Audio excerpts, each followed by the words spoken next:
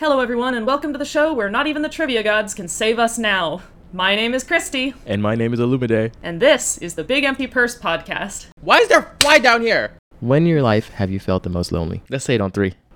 3, 2, 1. Grad school. Childhood. Oh.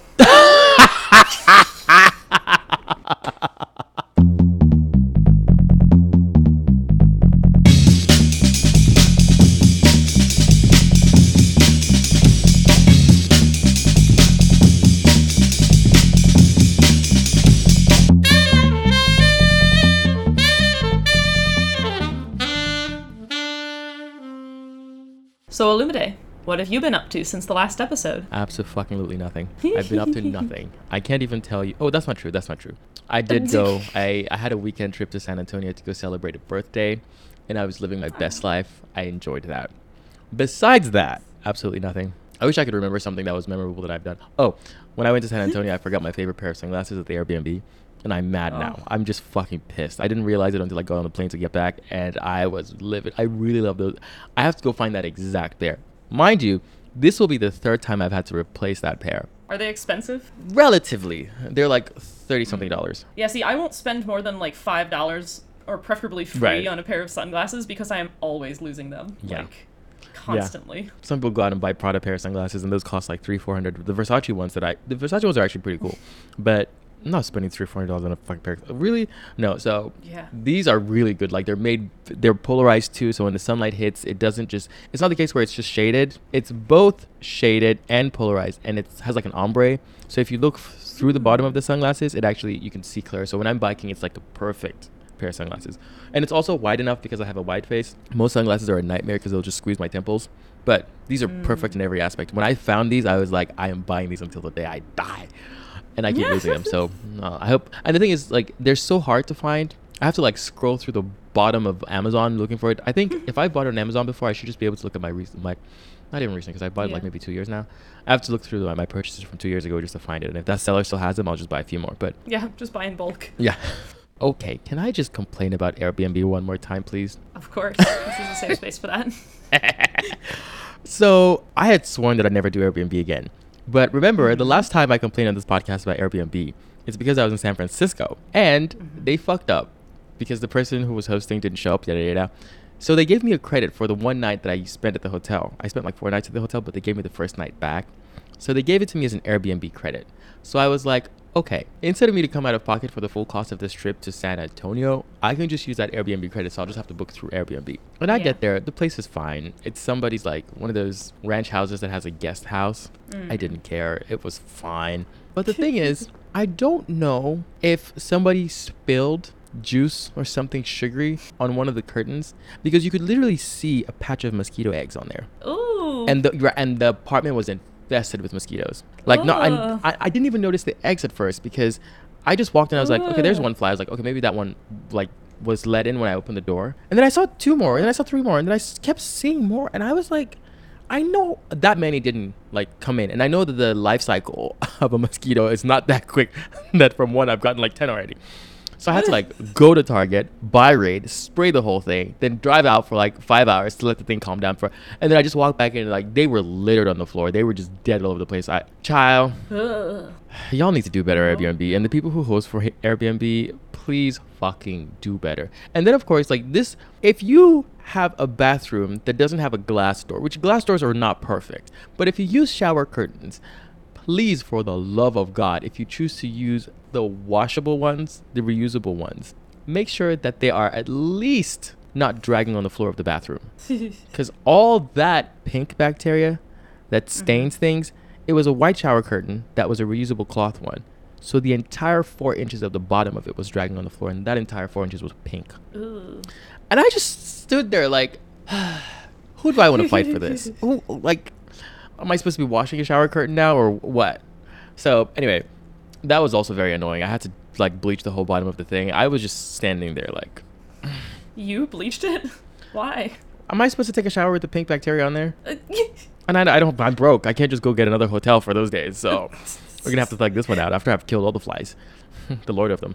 For those of you who are not well read, that's a book. By the way, that book was... I don't understand how they made us read that in high school. That book was really traumatic.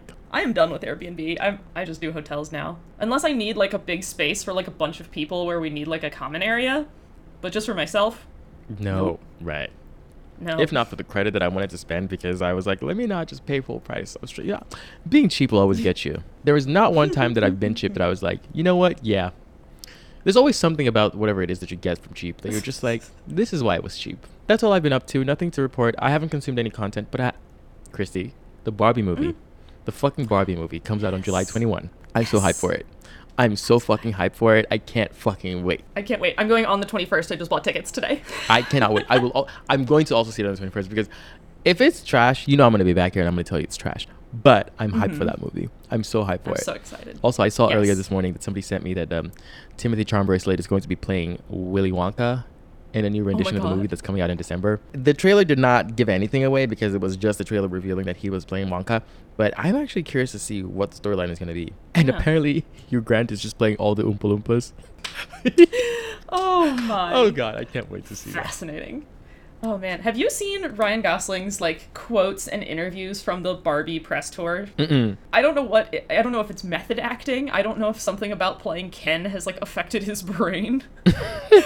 But every interview he's done is like vapid, nonsensical, so ridiculous. Like in the interviews, does he look like Ken or does he look like Ryan Gosling? Somewhere in the middle. Somewhere in the middle, but he's just like, he seems to just be leaning hard into the himbo. I don't know if it's for marketing or what it is, but it's really funny.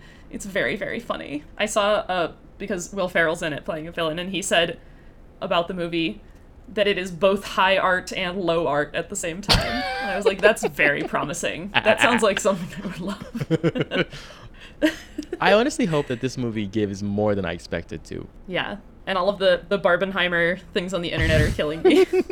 Also, I don't give a shit about the Oppenheimer movie. I really don't. I think I might watch it because it feels like an Oscar bait movie. Yeah. And I want to be able to realistically critique whether or not it deserves to win any awards. So for that purpose, I will be watching that. I sound so pretentious when I say that, but I don't give a shit about the Oppenheimer movie otherwise. Like, I just don't care. I'm going to watch it when it comes out on streaming, but that motherfucker's 3 hours long. I'm not going to see a 3-hour movie in theaters. No.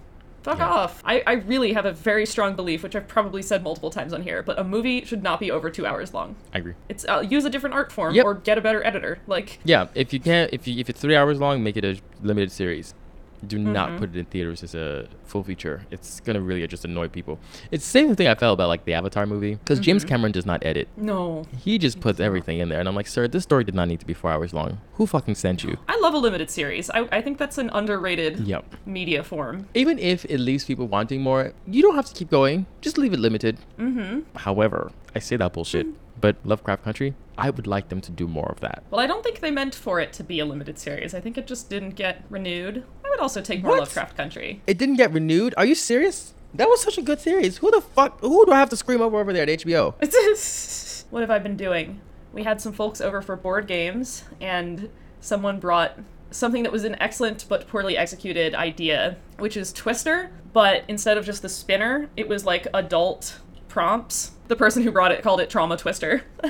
It was like, put your right hand on red if you have more than $10,000 in student loan debt. Like, everybody's hand is going on red. The people who made it did not do a good job writing those cards, but this is a real opportunity. Like, the concept was great, but there were not enough cards and some of them were stupid. Oh, and I bring it up not only because it's a fascinating concept, but also because while playing it, I found out that one of my friends had broken up with his longtime girlfriend.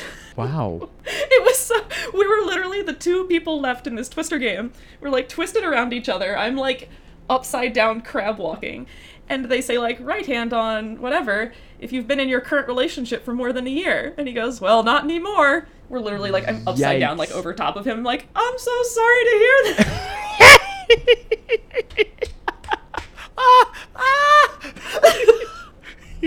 Also, how do people announce if that's what I'm saying? Is there even a protocol? I feel like obviously there's the people who are like closest to me who I would tell. Right.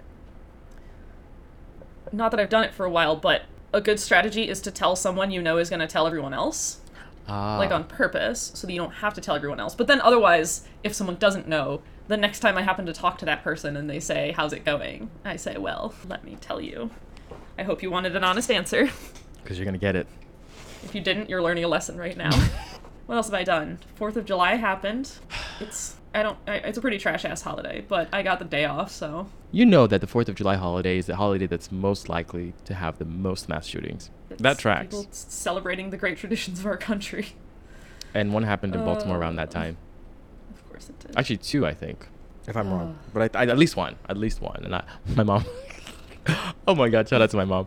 My mom called me and she was like, are you doing anything for 4th of July? Because this happened before 4th of July. And I was like, nothing. She goes, well, I know you like to go outside. I was like, first of all, that's not true. And she's like, well, anyway, there was a mass shooting, so maybe don't go outside for 4th of July. I was like, I wasn't planning on it. See how hot it is outside? She's like, okay, good. I was like, cool, thanks. Yeah. The mass shootings are like so wild. I don't get it. You know what? Let's just move on before I go on a rant. We had a little dinner party. We had people over to eat Cajun food. So we had crawfish etouffee. We had cornbread. We had beignets. Most important part of that dinner party, though, is that while we were eating dinner, someone volunteered the information that there is a reality TV show, a gay reality TV show, hosted by Stormy Daniels, called For the Love of Dilfs. Stop it. Stop it. And I was on my phone immediately. I was like, where is it streaming? Where is it streaming? Okay, so that's what we're doing for the rest of this dinner party. So, For the Love of Dilfs, the concept is, it's basically like trying to find love between younger gay men and older gay men, competing for a, quote, $10,000 investment in their relationship. This is what I want to see. Yes. Yes, this is the content we need. Also, the prize money is $10,000, Christy. So who gets that $10,000? Is it the daddy or the himbo? They get it as a pair, so really you only get $5,000. And they brought in all these gays from LA. It was like, that's barely a month's rent. Like, why are you here? I mean, I understand that, like, people who go on these reality TV shows go for exposure so they can use that exposure to get even 100, 500 times the amount of money that's the prize money. Highly recommend. It's not good. It's extremely, extremely bad, but it's so entertaining. We were living for it. They brought on people who, like, know each other from the first episode. They were like, oh, you guys know each other? It's like the like dramatic music. They're like, yes, I'm best friends with their ex. Like, TV producers are going let me rephrase. Actually, no, all TV reality. You know what? I just said what I said the first time, right?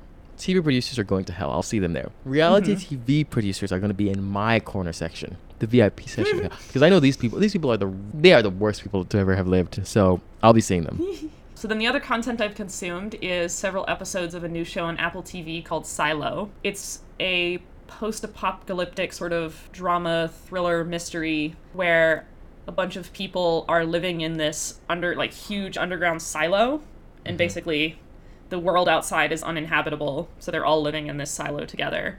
And there's, someone discovers something that they think that they're being lied to about the outside world, and, drama ensues within the silo. It was one of those where it was an interesting idea. So I figured it would be a pretty good adaptation for TV, but I think the acting and the writing are both letting it down. Yikes. It's not great. I want to like it. I'm trying really hard to like it, because I really liked the books, and the complaints I had about the books, I was like, but this would make a great TV show. And then it didn't. But it's not. I'm still trying to watch it. I think I'm like 6 episodes in, which is more than I often give a TV show. I'll report back if something changes, but so far I'm not impressed. I scroll through Netflix literally looking for anything, because I'm just like, I need something to watch, something that I can get excited about. And I see all the titles, and I scroll like hundreds of things that I scroll past, and I'm just like, not that, not that, not that. You can just tell from just seeing either the trailer or just like the caption or the title and the synopsis that it won't be good. There's so many of those on Netflix. Yeah, I almost won't watch anything nowadays unless it's been recommended by someone, and usually that recommendation comes with information about, sometimes it's like, okay, they don't figure it out until like episode 4, so thug it out for 3 episodes, and then I promise it gets really good. Right. Like, there are definitely shows like that. Like, the first season of Parks and Rec is super weird. Like, the first few episodes of Community are, like, bad. Like, straight up bad. But this one is new, and I picked it up without a personal recommendation because we'd read the books. I need to ask John, because we've done this before, where one of us thinks the other likes the show. So we keep watching it, even though, like, each of us are just, like, disliking it separately, being like, well, but the other one likes it, so I'll watch a few more episodes and see. I run the risk of him being then like, oh, but I feel bad watching it because you don't like it. But I don't like it very much, John. If you're listening to this, I don't actually like Silo that much. I wish I had the patience. See, I'm a very impatient person. When I go to therapy at some point in my life, I will probably work on that. I cannot sit through anything that I do not like. My immediate instinct is I'm leaving. I'm just gonna fuck off. There's no reason. Nobody's gonna force me to watch it, so I just won't. We're gonna play trivia, aren't we?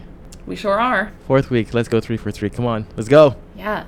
I cannot believe we were on this streak, but yes. I hope we keep it going because I will be mad if we don't. I know it has to end sometime, but it's not today. this week. Trivia Yeah, not gods. this week. Trivia question number 1. Which U.S. interstate highway is the longest? God damn it. Oh, you know what? I used to learn this nonsense where it's like, if it ends in a 5, if it ends in a 5, it goes like north to south. And if it ends in a 10 or if it's something like that, it goes east to west. I don't know if that's true, though. Because like I-95 is north-south along the East Coast. And I think the 410 in LA and the 10... yeah, I think that goes... Yeah, I think so. Right? But honestly, though, I don't know. I know that the... I'm going to just say it's one of the 95s. I don't know which it is. Probably just 95. But... Yeah. Well, the ones that are 3 digits, I know this too, are like I-95 goes up and down the East Coast, and then the like 3-digit ones like 395 and 495 are basically like connecting different parts of 95. Mm-hmm. So like they're like little offshoots.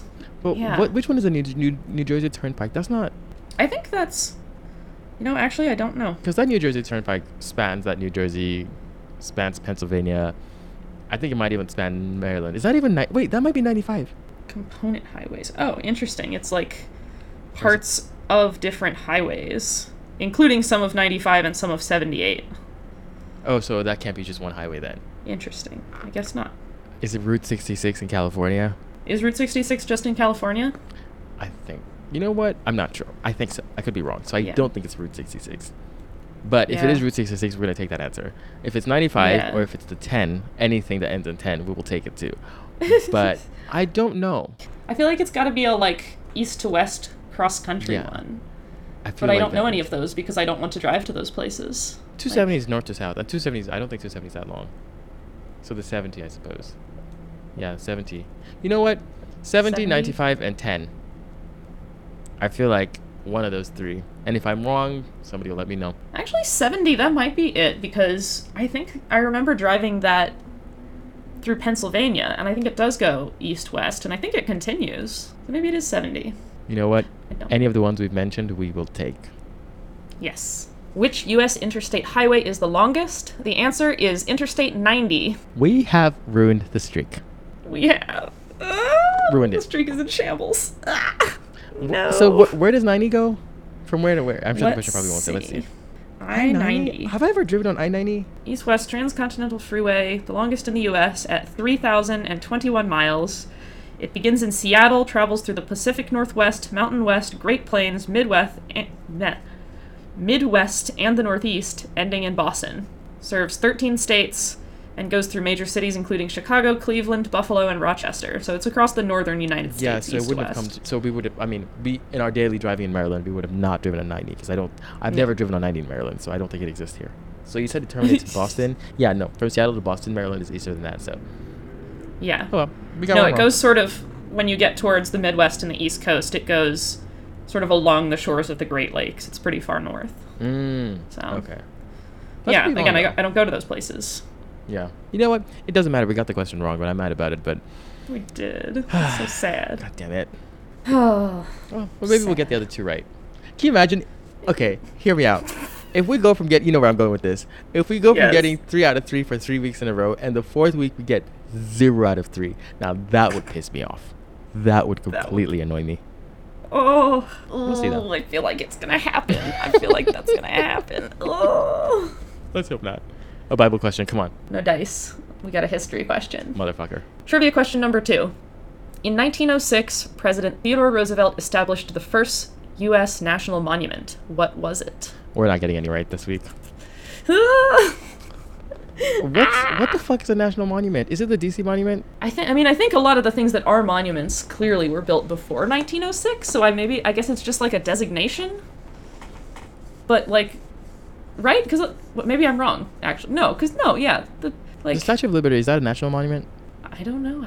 Because that has been there before the 19... I can tell you right now for free. Yeah. It was there before 1906, so... Is it the Washington Monument, maybe? I'm going to guess Washington Monument, but I'm not even sure. All right, let's get this wrong. Yeah, I was gonna guess Washington Monument too, so I'm trying to think of another one just to cover a little more I don't even ground. know any other monument. So like, is the statue of Lincoln a monument? Because maybe. I think so. Yeah, like I think that's a monument. I think the Jefferson whatchamadoodle is a monument. Can it be a monument for a war? Like one of those memorial things? I think so. You know what? I'm going to guess it's either for a war or for a president. And whatever it is, we're gonna pick. Wars, presidents, general. Those general vibes. All right. I don't even know what the Washington Monument is supposed to like. Is that supposed to be from a war or demonic? It was just. What was the I reason? think it's just for George Washington. Okay, that's lovely. For being a prominent white dude in our country. I really don't. I think it's just. Oh about my him. God, Mount Rushmore? Are you guessing Mount Rushmore? Yeah, that's still under I guess president, so we're gonna take that. Yeah. That's probably a monument. Yeah, that's probably a monument. Yeah, we'll throw that in there too. All right. Trivia question number 2. In 1906, President Roosevelt established the first U.S. national monument, which was Devil's Tower in Wyoming. All right. What the fuck is... We better get the What? third question right. This is some bullshit. Devil's What the fuck is a Tower? devil's tail or whatever the fuck? That's not even a Devil's president Tower. or a war.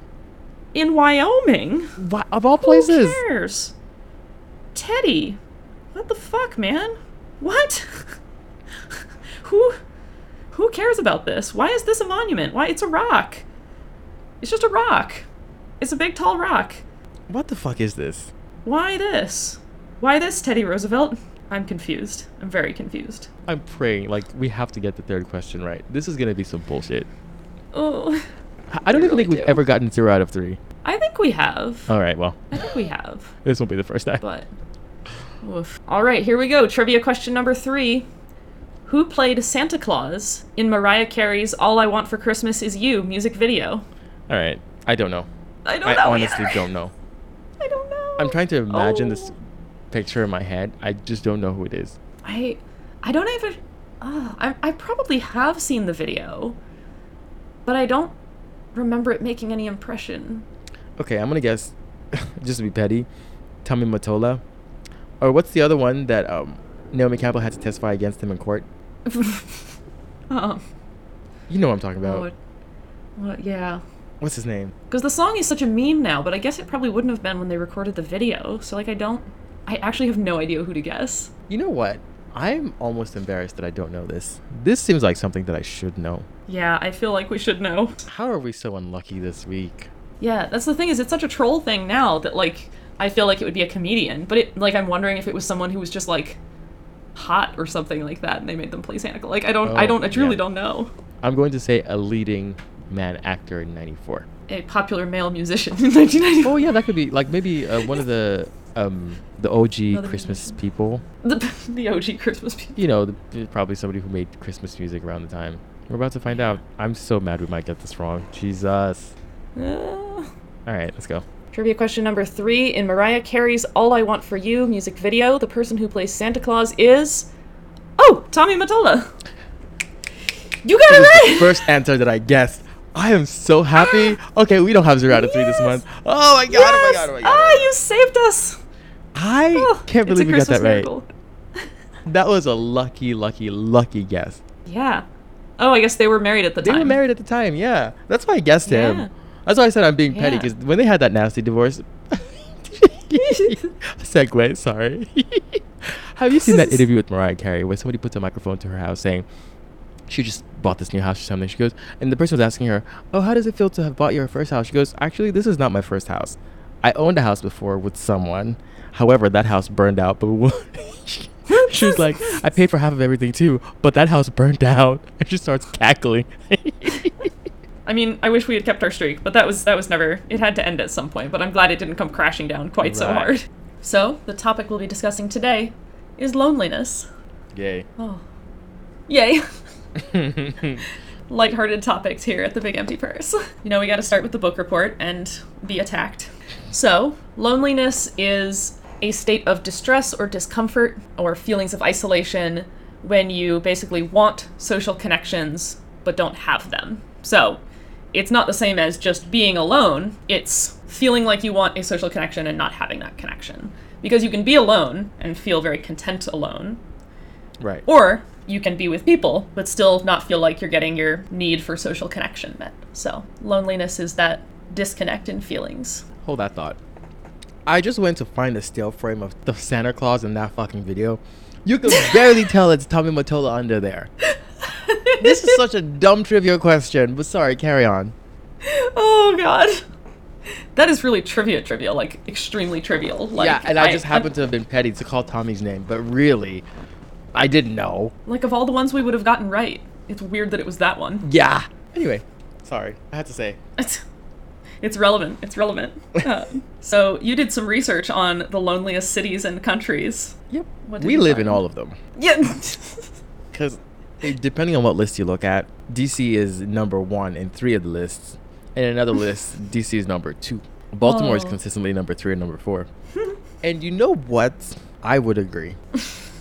I would very much agree. And I don't think that's a function of like, and then we were talking about how they would have done the survey to figure out what the city is that's the most lonely. If they had sent out a survey and say, hey, do you feel lonely? Maybe they take a percentage of the people and look at which city has the highest percent. Or what I thought was more likely is they just look at the people who live alone. Mm-hmm. The number of people. And the thing is, I can tell you for a fact, not very many people in Baltimore live alone. Yeah. Nor do many people in DC live alone, because these are really high rent areas. Yes. I feel like any city, there's probably fewer people. I guess big city, like probably like mid-sized, like smaller cities, there's probably a lot of people living alone. But like big cities like this? Yeah, no. You can't live alone. Do you know, rent is high as fuck. Mm-hmm. So I don't know how they're measuring this loneliness, though. Because if DC is number 1, which I believe, I completely believe DC, and the other list said Vegas is also pretty high up, but that makes sense to me. DC and Baltimore, that also makes sense to me. The way people here, the culture is not like your own. It very much is the culture. I suppose like America is number 5 on the loneliest country list. Honestly surprised it's not higher. Right. You know what? I will say. The thing that probably shifts America lower on this list is probably like places like the South. Yeah. Probably. Yeah. Where you can't be lonely because everyone's in your business all the time. Yes. Precisely. You actively want less social connection.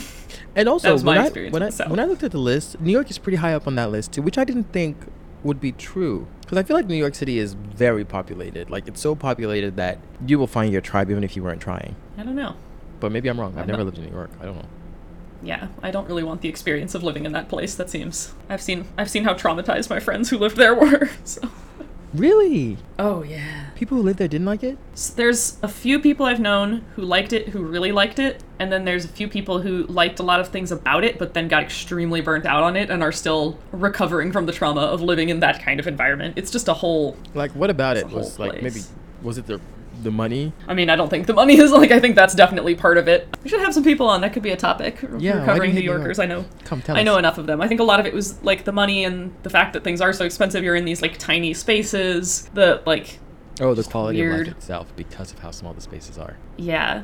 And just, like, the culture of going out all the time. And it's, yeah. I don't know that I could describe it well, but I've seen it.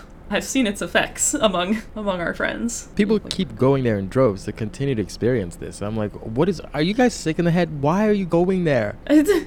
Yeah, I really enjoy New York for a weekend, and that's plenty for me. Right. After that, I'm tired of being in these tiny spaces. I'm tired of being around this many people all of the time. I'm tired of it smelling like trash everywhere. The day the appeal of New York City dies away so people can fucking leave that place, I wonder where those people are going. Yeah. Yeah, what surprised me was, like, Sweden was number 1 on the list of most lonely country, and Italy was, I think, number 4, which that really surprised me. I didn't think Italy was that lonely.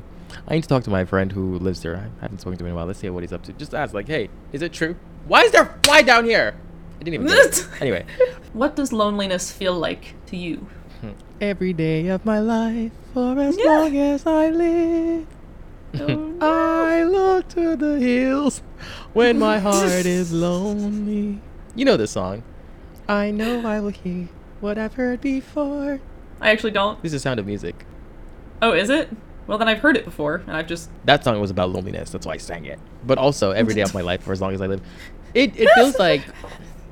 You know, most people have this feeling where when you get excited about something... and you want to tell someone, you typically pick up your phone and send it to, like, 2 or 3 people. Mm-hmm. Or you got some really good news, you want to call somebody and tell them. A lot of times I'll find something I'm really excited about and I'll pick up my phone, or like I want to tell someone. I can't rush home to tell anybody because there's nobody there to tell. And if I picked up my phone, I would feel like I'm bothering those 3 people even if I brought it up to discuss. It, like, in those moments, it's really annoying. Like, oh man. Or when you are so bored that you want to go do an activity and you just realize that there's no one to call to do an activity with you. Like, things like that. And these are like, they sound so superficial and stupid, but those are the moments that you really feel like, God damn it. No, it's a serious feeling. Like, yeah, how about you? Like, it's no joke. What does loneliness feel like to you? I experience it for similar things. For like, it can be positive or negative. It's basically just when I want to share something with someone, whether it's like something exciting or something funny, or if it's something sad and I need support, or it's like it's just when I want to reach out and I don't feel like either there is no one there or I don't feel like there's someone there who's there to like who could receive that. And it feels, I don't know, it just sort of feels, what are some good feeling words? It feels like a disappointment, like a very, very painful disappointment. Like, God damn it.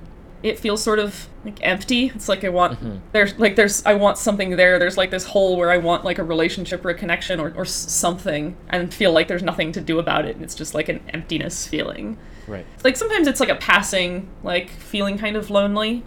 But even that can sometimes be quite a strong feeling. That passing feeling happens so often in the Panasonic. Yeah. Oh, yeah. It would just wash over you, like, suddenly. Yes. Like, unprompted, literally unprovoked. You would just be sitting there, la la la la la. There it comes. What a bizarre psychological time for us all. I would like to think that there are places in the world that they have communities and cultures that this doesn't happen nearly as often. And even if it does happen, there's something they can do. Because the most annoying thing is, like, I don't like the feeling of I want to reach out to someone, but I feel like I'm bothering them. And that happens very often. They have their own life. They're busy doing something. If I just pop into their inbox, I want to be bothering them. Yeah. I'm sure I'm not the only person. This happens to very many people. Even people that I feel very close to, I have to be very careful. Like, I don't want to feel like I'm overstepping or bothering them, because I know everybody else is in this bullshit, but we all have our own lives that we're putting up with. So I just try and I feel the same thing, and the way I tend to counter that is to try and remind myself of times that I've felt happy when someone like texted me out of the blue or shared something with me. Like, even if it's like been like forever and somebody just randomly reaches out to me, I often really enjoy it. So I have, yeah. You've blocked and deleted anyone you haven't talked to in the past 3 weeks. So there are some people that I reach out to them not because I have something, like, I can reach out to someone out of the blue and not feel bad about it if I'm not reaching out to them for selfish reasons. Because a lot of times when I want to reach out to someone, it's because I have something exciting that I want to tell them. But if they just cross my mind, like I was thinking of something else and they just came into my mind, and I'm like, oh, how is this person doing? That doesn't feel like a selfish reason to reach out. So I'll just send them a text saying, hey, you just crossed my mind, hope you're doing well, and leave it there. But like that has nothing to do with loneliness per se. It's just like the feeling of you're bothering someone and you don't feel like you have the right to bother them. But I know people who, in my childhood, they did not have this problem. If they were walking by your house, no business, they haven't sent you a text. Actually, we didn't have text for that. They hadn't given you a heads up that they were going to come that day. Like last time you saw them, they'd been like, they're just walking by, knock on your door, they're coming into your house.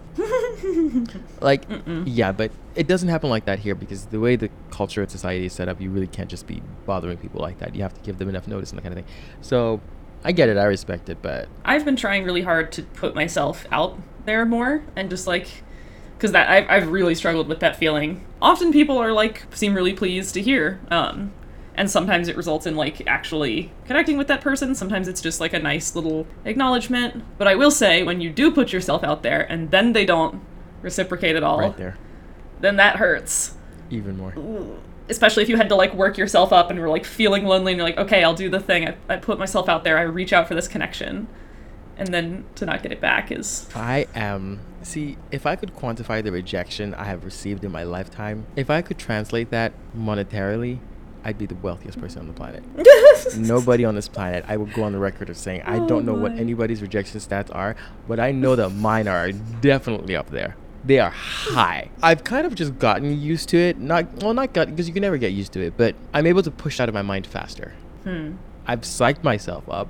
I'm going to put myself out there, even though I know that the likelihood of the rejection or maybe a no response is fairly high.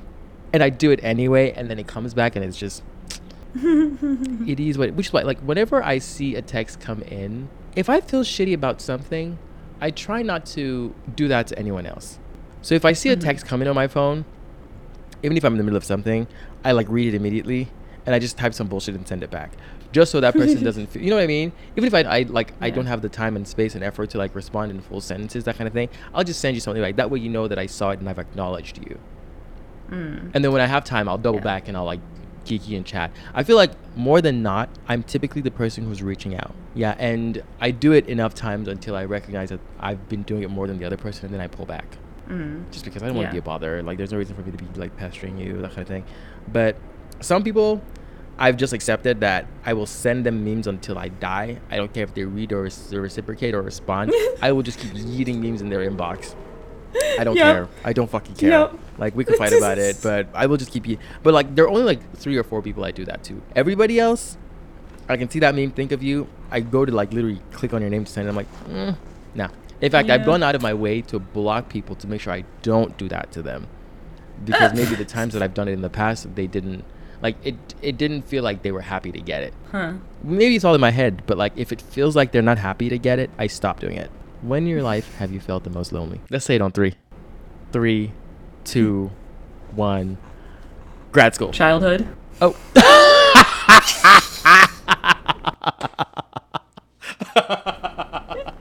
Oh, childhood is a very good one. Let's get in there, shall we?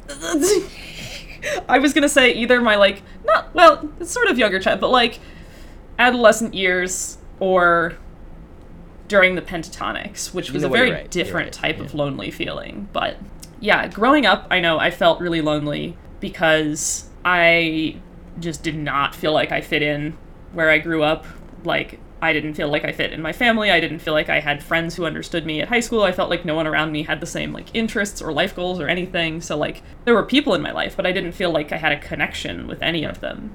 And I didn't feel like anyone was there who I could like share things with, like frustrations about the people around me, or share like goals of wanting to move out of this town. And like, that was a very lonely time. The Panda Express was lonely in a different way. That really did. It was just so bizarre. It was like not a type of loneliness I feel like, I guess probably the majority of us have experienced before.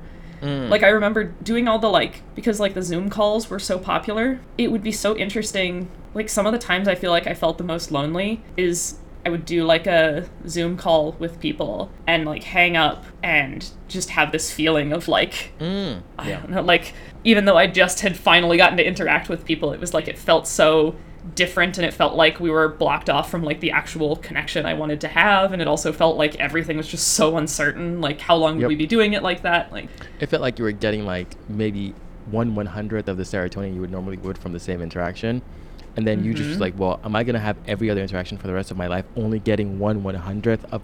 You were just like, what is this, and when will it end? And then you realize, oh wait, it might never end. And you're just like, is this what life is gonna be like now? Yeah. And all of this is not to say that I didn't feel lonely in grad school. Oh, no, that shit was a different. And that, I feel like you're right when you said like there are different types of lonely, because I feel like at this stage in my life, I have at least I've come across a few people who, I'm not a mystery, I'm a very straightforward like, people like to pretend like they're a little mysterious. I'm not mysterious at all. When you see me, you know exactly the kind of bullshit that I come with. It's cut and paste stamp. It's very easy to tell what I am. But when I was growing up, you're right in the sense of, especially being a queer kid, there was not a single soul that I felt I could trust or truly be comfortable with. Every word that I said, every way that I said anything I said had to be filtered 15 different ways. Even something as simple as like walking down the street, and then your own family member will tell you, oh, you're walking like a faggot. Then now you're also self-conscious about the way you walk. So literally your entire being had to be filtered. You couldn't just relax. And you knew that you couldn't let your guard down for anything. You couldn't slip up and say the wrong thing.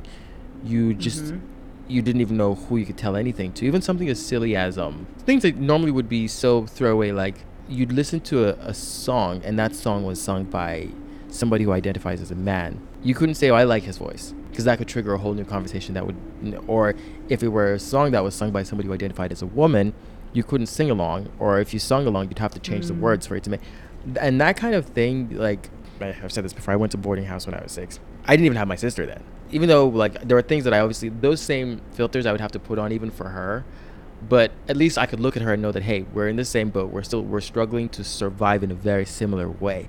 So not even having to say anything to each other about whatever, I knew that in terms of survival day to day, I could count on her to have my back, and she could count on me to have her back. Even something like, we weren't out to get each other.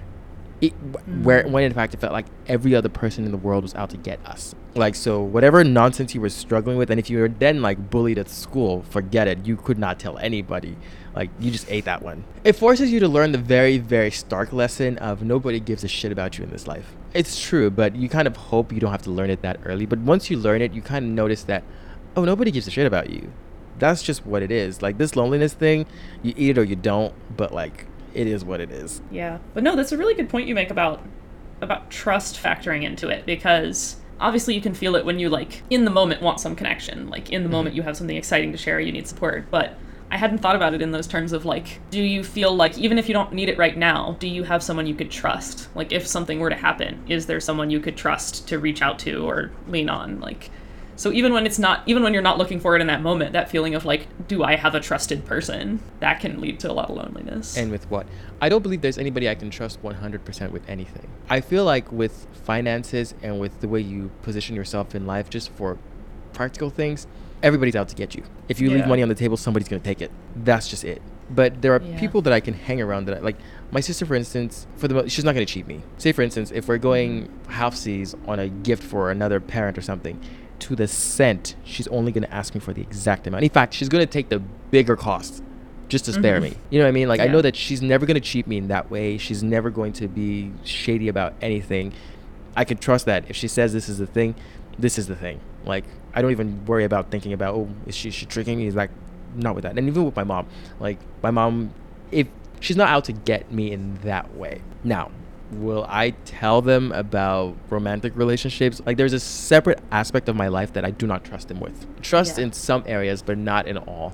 And I don't think I have any one person that I can trust in 100% of all areas. I would hope to have that at some point in my life, but I haven't ever had that. When I thought I did, the illusion that every single time I've made that mistake, that person has revealed to me that indeed was a mistake. Oh no. I mean, don't cry for me, Argentina. Like, I learned that shit fast. But now, if there's somebody who I trust, I'm like, okay, I have to limit my trust to the only things that you have shown me you're trustworthy with. I can't assume that because you've shown me you're trustworthy with A, I should also trust you with B. So you have to prove that I can trust you with A, and so forth. So imagine how exhausting it is to meet somebody and then, like, they have to continuously to prove to you that they're trustworthy in every aspect. For, you know what I mean?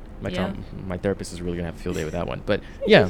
And it is stressful to have to, like, you brought this up, and, like, we've talked about it before in episodes about being closeted or code switching, like having to feel like you're limiting or cutting off a part of yourself from a person, where otherwise you can trust them, but then, like, you can't trust them with something that feels like a big part of you. That feels lonely. That feels really isolating. Yep. Even with someone who in other ways is a great part of your life and can be trusted, like, that feels... And I've said this before, because this accent that I speak with is not the one that I am most comfortable with, it's very hard for me to connect with somebody that I can't drop this accent with. Because on some level, I will still feel lonely with them. Yeah. I'm still code switching. It's not the case where I can just truly 100% just let it all hang loose and just be. And the longer this goes on for, the more removed I am from whatever ideal version of myself I could possibly be. So even when, I don't know if that makes sense, even when you find somebody that you don't have to code switch for, it's almost like you're forcing yourself to perform not code switching. If that makes sense. Like, you have to actively undo that every time you talk to them. It's not just seamless. I feel that on a lot of things, like anything that's vulnerable. Yeah, I've been burned before, and it's like, it's automatic to, like, protect yourself. And, like, even if it's painful to protect yourself and you now are, like, intellectually like, I am opening up, I think I can trust this person, I actively want to put this, like, it's hard to... With the loneliness thing, I think trust is a huge factor. But for you to open up to a new person that you want to trust, maybe not just 1%, but maybe even 10%. 10% is a lot. Knowing that you already have 2 or 3 people that you can trust 100% makes it easy for you to trust this new person 10%. Because if this new person turns out to be a complete bullshitter and you lose that person, you still have 2 in the bag. If you have 0 in the bag, you do not want to give grace to this one person. Because, like, why, you know what I mean? Why risk it? Because you don't have a community base to support you if this goes wrong. So what's the point? I think it's funny. I think there are some people who, if they don't feel like they have stable connections, will either be very protective of themselves, like you were saying, or will throw themselves at someone and be like, I need someone I can trust, so it's going to be you, and just like that person must be stupid and doesn't learn from it. Because yes, it is true. But once you've done that bullshit once or twice, maybe 3 times, by the 3rd time you get burned, you don't want to do it a 4th time. You have to have such terrible amnesia. That's what I was watching an interview with Kelly Rowland the other day, and she was saying how when she was younger, when she'd get hurt, she'd go straight to anger, and then she'd leave that situation. But she wouldn't take the lesson from that hurt and anger with her. So the next time it happened again, she'd get hurt and angry and then repeat the exact same thing. So now she's like, oh, no. I will get hurt. I will get angry. But I'm not leaving here without that lesson. Because I don't want this to happen again. So I think that that's the part that people forget. Like, you have to learn that fucking lesson. And your therapist will be like, well, learning that lesson means you're putting walls up. Then, bitch, let me fucking build the wall of China, because there's no, like, yeah, it's true that you should probably let your guard down. You know, as Sia says, to let your friendships grow, you have to let your feelings show. Whatever. Like, yep, no, I've had to do a lot of learning about that, and like, because my automatic response is to protect myself and to not trust other people. And sometimes people, even with things going well, people are going to let you down, and my brain is so trained to protect myself that even if it's like, you know, I put myself out there 10 times and 9 times it's well received, and the 10th time I get hurt, my brain is like, see? Yeah. I told you so. And it's like, but brain, like, all of these other times it resulted in like a lot of positive things in my life. My brain's like, but you saw what can happen, and it's happened before. There's that scene from Ted Lasso where have I said this to you before? The lady who owns the team, and she was having a conversation with Ted Lasso, and he was saying, have you ever been to a therapist? And she was like, why would I go to a therapist? I can do this shit with myself in exactly 10 seconds. And she did it. She was like, well, I've been hurt so many times that in order to protect myself, I pretty much isolated myself because I thought that would protect me. And that led me to my greatest fear, being lonely. So she was like, yeah, well, I don't need a therapist for that. I know exactly what the fuck it is. Like, and it was, she said it in such a funny way, but it was so profound because you have to isolate yourself to protect yourself from being hurt again and again and again. And when you do that, it drives you straight to loneliness, because it's like a 1 + 1 = 2. There's no other way for that to go. It's always going to go that way. I'm not expecting that I'm not going to get hurt. I'm going to put myself out there. Sometimes I'm going to get hurt. The therapy is to learn ways to not give a fuck about that and keep going and like keep putting myself out there. It's to like be able to let go of it more easily and not let it keep me from opening up. Like, okay, yes. And first of all, I have to intellectualize this so I can get myself out the door. So yeah, the same thing, like me shooting my shot with somebody that I really care about, or I like, it's the same thing. It could end in rejection at some point, but you still got to just do it because you got to play the stupid game to win the stupid prize. I get that. But all I'm saying is we have to admit right now that is a very stupid game. There are no guarantees. It's a very stupid game. And we played, by the way, I'm in favor of playing this stupid game. I think it's very important for all of us to continue to play this stupid game, but it is in fact a stupid game. There are no guarantees. I don't even want to call it delusion. The amount of it's recklessness, really. For you to even have a fighting chance, you have to be so reckless that no matter how many times you get hurt, you just have to continue to get up and just continue this bullshit. Truly, yeah. How does loneliness play into migration and moving around? I would imagine that people who migrate anywhere, unless they figured out a hack, it's a lonely experience. You're the new one. When I first moved to the US, let me tell you, baby, it was a racket. I expected the worst. And I think I was met with pretty much the same thing. Yeah. Like, I did have one outstanding disappointment, though. So when I moved to the US, I was like, I hadn't lived with my parents for a while, but I was moving back with my mom. So I was like, you know what? At least I'll have this person that I seem to remember that I could trust, even though I don't quite have any true recollection of how much I can trust this person. I just know that they're my parent and I'm supposed to trust them. Yeah. However, I understood that I can't be 100% of myself still, because I haven't been 100% of myself for as long as I can remember. And also, at this point, this is a stranger. So I know that all my other relationships, like the people I'll probably meet in school, I still going to have to hide my queerness.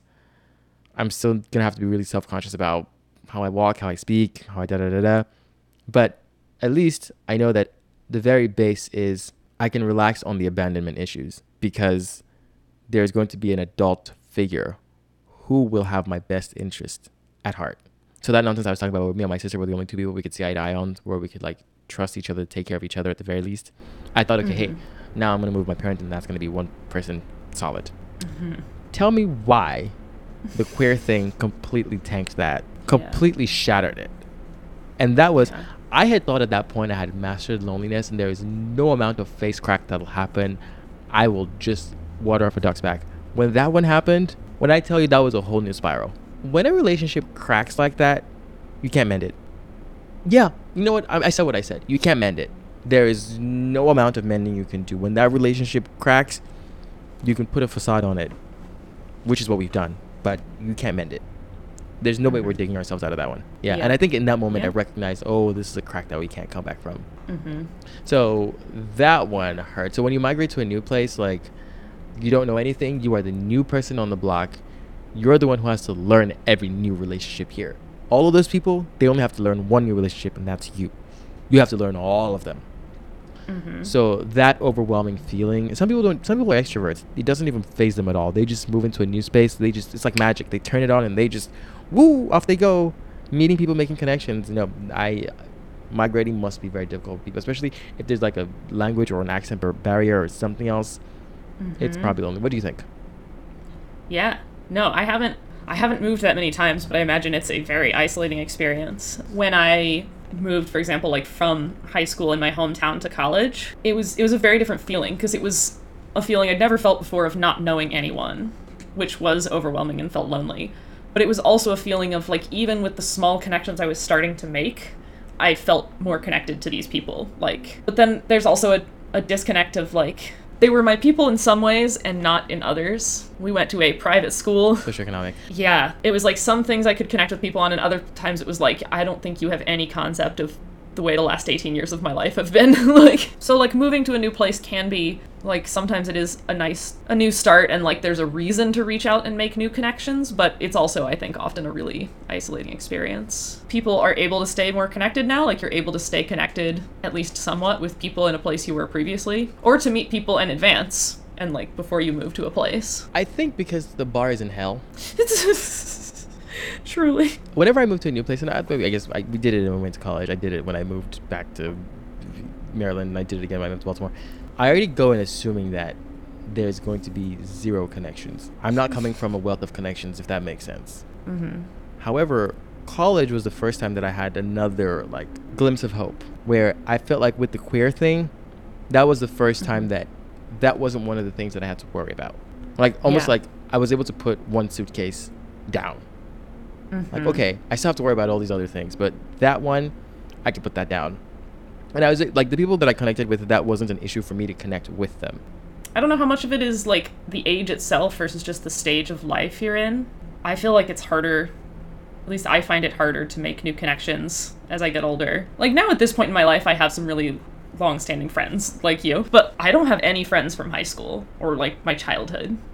So, like, younger in life, I felt like very unmoored at times, because I didn't have a great relationship with my family. I didn't have any of these, like, long-standing friends. And so, like, even the friends I had, the connections felt so new that it was like, I don't know if I can trust this to, like, go on. So, like, as I've gotten older, like, it's a comforting feeling of feeling like there are multiple people who have now been in my life for many years, who, even if we get a little bit disconnected, that connection can be started back up. But I also find it harder to make new connections. Yep. Even if I really want to. Like, sometimes it's just practical. I'm like, how? But sometimes it is also, like, a sort of unwillingness of, like, a new connection just feels so different than the other connections in my life. Sometimes in a good way, but sometimes in a... I like when I meet somebody new and I'm like, oh, it's likely that we will remain friends for a really long time. Like, sometimes you meet people like that and just like, we see each other. But not very often. That's very rare. No. But you're right. I think it might be a stage of the life thing. I think almost because it's rarer and you recognize it better when you get older, it feels more special when you do find somebody like that. So I think college was the oldest point forward that I've actually kept people as friends in whatever capacity. Yeah. Can you be lonely while you're in a relationship? I'm going to say yes, even though I may not have the most experience with this. If I've just been dating somebody for a few weeks, even a month, and I have something really stressful, like, I don't feel I've known them long enough for me to dump that kind of trauma on them. And in that instance, you feel lonely. I think it's totally possible to feel this way in a relationship. I don't think it's impossible to avoid it. You can be in a healthy relationship and still occasionally feel lonely, but that's something I really see in, like, very unhealthy relationships where the people are not communicating. But, like, all the, like, are the straights okay jokes, it's very funny, but it's also, like, I sort of, like, pity that. I really pity all of the jokes when people are like, oh, like, better not let your wife hear about that. It's like, you must be so lonely. Because I know loneliness like the back of my hand, there is a certain bar for any successful relationship that I want. That relationship has to exceed that bar. I'm not doing that codependency where we're both lonely and I'm never doing that. So if I see a relationship, which is why like a lot of the relationships fail, is because I'm like, okay, we are reaching a limit here where I don't feel like I can, you know what I mean? And I'm like, this is not gonna work. It's not gonna work. If there's no way for us to cross this threshold where I don't feel lonely with you in this aspect, we are not going to work. Almost an opposite problem that I see leading to loneliness is that people, when they get into a relationship, make that romantic interest like their only person, and they like give up other connections and they expect that one person to provide all of the connections for them. It's a dumb game. Very stupid game. Something as simple as like, if I have a health scare, I automatically expect the person I'm dating to be the person I discuss that health scare with. Maybe family, if it's like something that I need support with. But friends, acquaintances, people I kiki with, I'm not taking that to them. So if me dating someone cannot include that as part of the package, why am I dating you? Yeah. Like, at least that I expect from a life partner.